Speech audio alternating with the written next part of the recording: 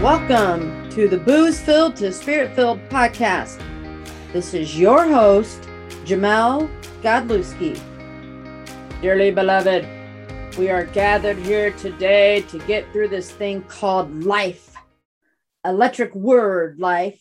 It means forever, and that's a mighty long time, but I'm here to tell you there's something else. The afterworld, a world of never-ending happiness. You can always see the sun, day or night. So when you call up that shrink in Beverly Hills, you know the one. Doctor, everything will be all right. Instead of asking him how much of your time is left, ask him how much of your mind, baby. That's quoting Prince, of course. And if you don't know that, you might be too young for this episode. Because I'm here to tell you that I'm talking about, well, getting old. You know you're old when your favorite station is now called the oldies station. Or when you talk to your kids about growing up and you would call into the radio station to request a song just so you could dub it on a cassette, and they look at you like you're from another world. Yes, some of us are that old. Jamel is turning the big 50. Yep, it's coming up October 10th.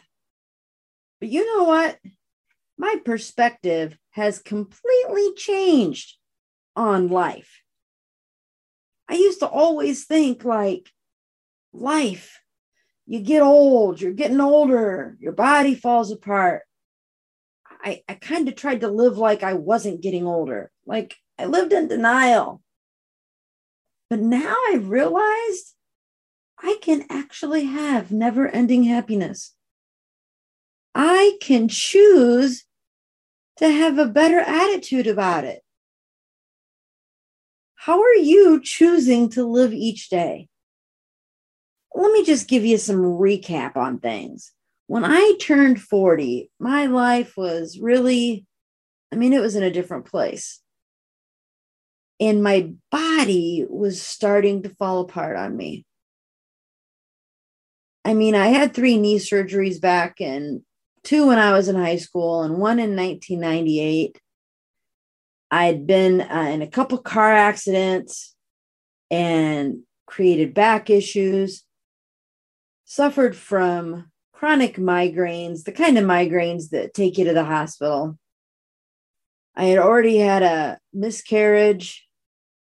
In my 40s, I had this horrible acid reflux. I ended up having 2 different 2 stomach surgeries. I remember at one point I was taking so many pills that I had to keep a timer on my phone. 2 years ago, I had a hysterectomy that literally put me on my back for 6 weeks. You don't want to know my catheter stories, but I got stories. My 40s, physically, mentally, and emotionally, were draining, really draining. And here I am turning 50, and I can honestly say, I feel better today than I did a decade ago in all categories. I had to make some changes in pretty much every category as well. And with those changes, I had to create new habits. I had to get rid of toxic things in my life, people, food, toxic habits that weren't helping me. They were hurting me. And really, I had to change my mindset. And probably in 2020, I made a decision that I was going to go into 50 like I was going into 30. And physically, that's kind of how I feel. When I turned 30, I lived in New Mexico, Las Cruces, New Mexico.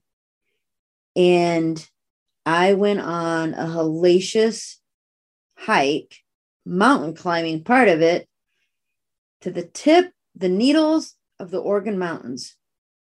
It was physically, still to this day, the toughest thing I ever did. I remember at one point thinking, I can't stop because I'll have to call in a helicopter to come get me. And so in my mind, I literally just kept saying, put one foot in front of the other. It was, I don't know the elevation, but it was a 14, 12, 13, I don't know. It was a hike. Like it was an all day type of thing. Get up before the sun comes up. Couldn't move the next day because every muscle in my body was sore. But it was something that I was like, yeah, I accomplished that. So I've decided this year, I'm not recreating that because the person that led me on that hike passed away. But I am going back to New Mexico. And one of the reasons is in the Bible, they talk about in certain areas where there was a shift, a change, they built an altar in honor and remembrance of that event. And so that event of hiking and my time in New Mexico, it's a sacred place for me. It really is. So that's one reason to go back and to revisit that sacred place. This time I get to, well, I've taken my daughter before, but she's going with me this time as well to celebrate. And then it's a bucket list type of thing as well, because we're going to the Albuquerque International Hot Air Balloon Fiesta, which I've always wanted to go to.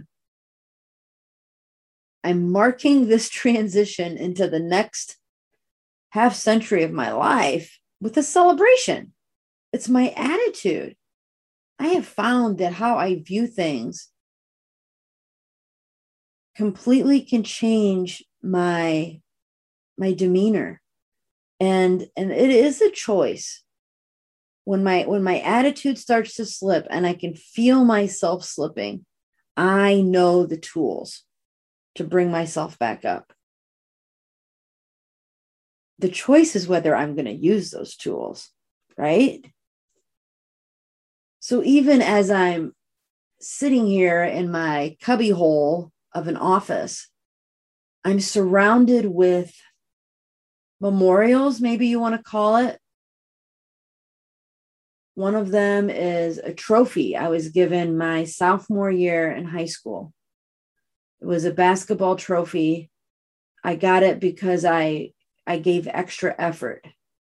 I also have 2 trophies from 4-H. So they've got cows on the top of them. That was a super special time in my life. I have my college diploma from Purdue University on a filing cabinet. And right above it, I have 2 awards I earned during college. Now, my college years weren't always awarding like that. My sophomore year in college, I had spiraled quickly downward, back coping with drinking. I had failed a class. I was living with guilt because I felt so bad that my dad paid for that and I failed it. I was heading toward the grave my sophomore year. And I took myself to rehab. Yep, I did. I took myself to rehab my sophomore year of college. It was Father's Day. But I made that choice, not my parents. I made that choice. And I made that choice to start learning new skills, tools. I went to school part-time the next year. I went to summer school to get caught up. So those awards mean something because it wasn't like I was just happy-go-lucky, succeeding so easily through life. Beside those 2 awards, I have a picture that I had taken, I don't know, it was maybe a year or 2 after I moved to New Mexico because I I got recognized. I don't even know what the award was, but I got a special recognition of teaching as a teacher that year. Why does that mean so much? Well, because my 2 jobs, prior teaching jobs, I was forced to quit. And here I was now getting an award for teaching. Isn't God amazing like that? I mean, I'm being serious here. I went from rehab my senior year, rehab my sophomore year, to graduating college with 2 awards. And then DUI, forced to resign from 2 teaching jobs. Within a few years, and now I'm getting an award for teaching. Right above that is I got an award for when I left New Mexico. It's the once a dog, always a dog. God completely changed my life living in New Mexico. Completely. I just told someone last week that I didn't have a mentor. I didn't have anybody disciple me. I didn't have anybody as in a human being. No, I had God. God literally discipled me himself through the Holy Spirit. Let me look around. Oh, I have a piece of sheet music on the wall. It was a song. It's a song called Open Up Your Heart. And I used to sing it with my grandma. She would play it on the piano and I would sing it. On another wall, I have a picture that was hand-drawn of Jesus. And I got it from someone that I was on a spiritual retreat with in 2007. 2007, that I went to 2 spiritual retreats, and those were life-changing. And that was when I knew God was calling me into ministry somehow. And then back on another wall, I have a poster that has the word Sun Stand Still. It's the name of a book by Stephen Furtick. I read that book with a friend the year that we started Reason for Hope. You know, that's been over 10 years now. And that passion, I still feel so deeply. So deeply. Below that poster, I have pictures, family, memories with my mom, traveling memories with my daughter.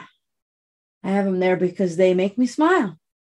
The oldest one there really isn't that old, but it was when my dad was still able, I still lived in New Mexico. And so it had to have been 2002, 2003. And my mom and dad had came out to visit me. My dad could still walk. Might have been 2001. And I took my dad to a Cubs game in Phoenix, a spring training game, because he loved the Cubs. That was my last episode. I hope you listened to it. Special memories there. My dad was using a walker and he had such a hard time walking to our seats. And we had handicapped seating, but we got handicapped parking, but it wasn't easy to get to our seats. In the picture, he's looking at the program because my dad would write down the scores. He would keep track of everything in the programs.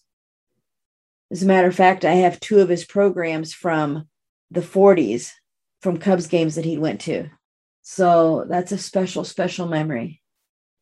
And then in 2013, well, actually in 2012, my mom had made the comment that she wished she could go to Branson, Missouri one more time. So for Christmas, we surprised her and we all chipped in, and I took her to Branson, Missouri for Mother's Day in 2013. We went on a riverboat cruise. Special memories. So I can look back at some of these and yeah, there's kind of like I want to cry, right? But they're good memories. My mom and dad have passed, but they do live on inside of me, in my heart, in my mind. And now I get to make memories with my daughter. And I look forward to this next adventure in life, because it's a choice. It's a choice on how we live life. I remember buying my first brand new car right off the lot. Why did we think that was so important? Making money. I remember in my 40s, many of us in our 40s, my friends and I, we talked about how stupid we were and how we wanted to downsize and not worry about nice cars and big houses and making money. We had figured out that that's not what life was about. Now I'm ready to pack up in an RV and travel and see the world and tell people about Jesus. Crazy how we change with life, huh? One of the things that I found after my mom passed away was my adoption agreement. So when my mom passed away, we obviously cleaned out her house, and there's actually still one file cabinet there I need to go through. Maybe that'll be on my winter list. But I found my adoption paper. Now, the couple interesting things about this is it's not 15 pages long with all these things. No. It's one page. So that's probably not the case anymore. But I want to read it to you. The Fort Wayne Children's Home of the United Church of Christ. It was on Lake Avenue in Fort Wayne, Indiana. The Fort Wayne Children's Home of United Church of Christ hereby agrees to place Jamel Rose Olds with Mr. and Mrs. James W. Olds. Rural Route 2, LaGrange, Indiana. Prospective adoptive parents.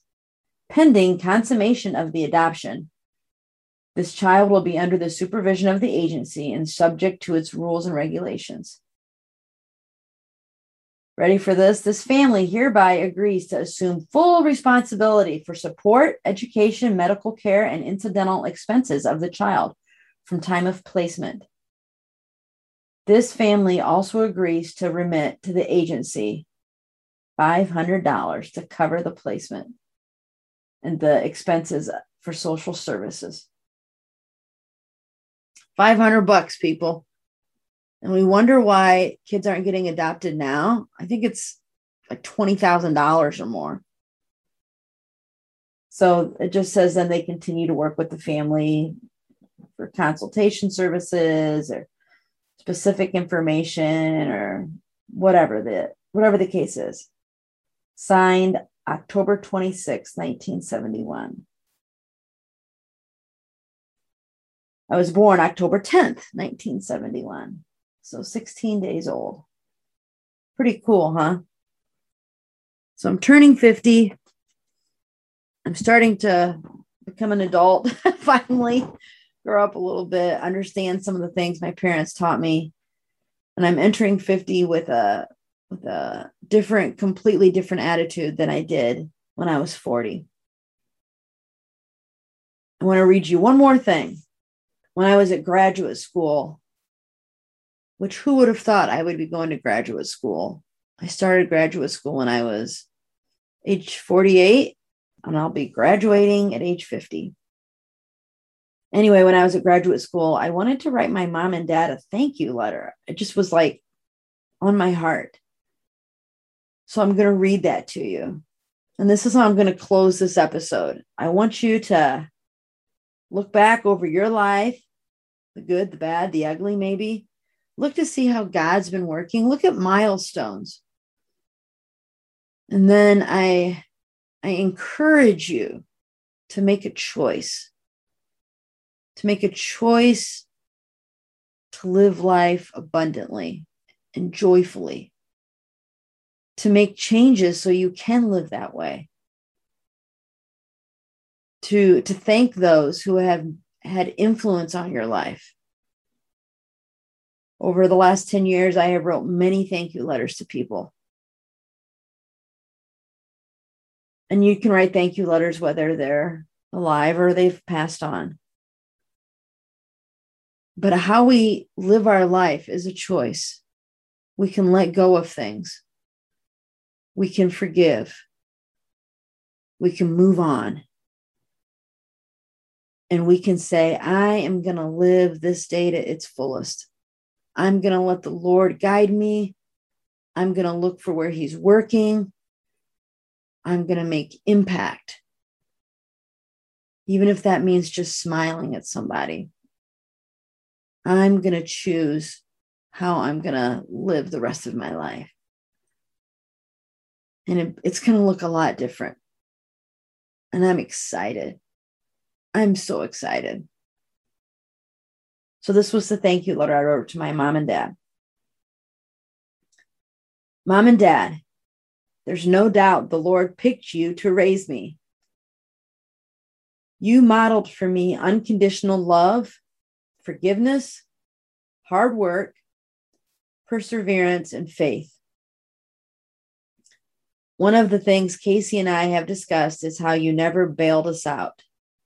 You forgave us, you supported us in our darkest moments, but you just encouraged us in our struggle to overcome the obstacles and the mistakes we had made. Mom, I can hear your voice saying, just keep it going, babe. And Dad, I can see your smile and nod. That was your encouragement. I can still see it in my mind. What I am truly amazed at is how you never showed me disappointment publicly. You never showed you were disappointed in me.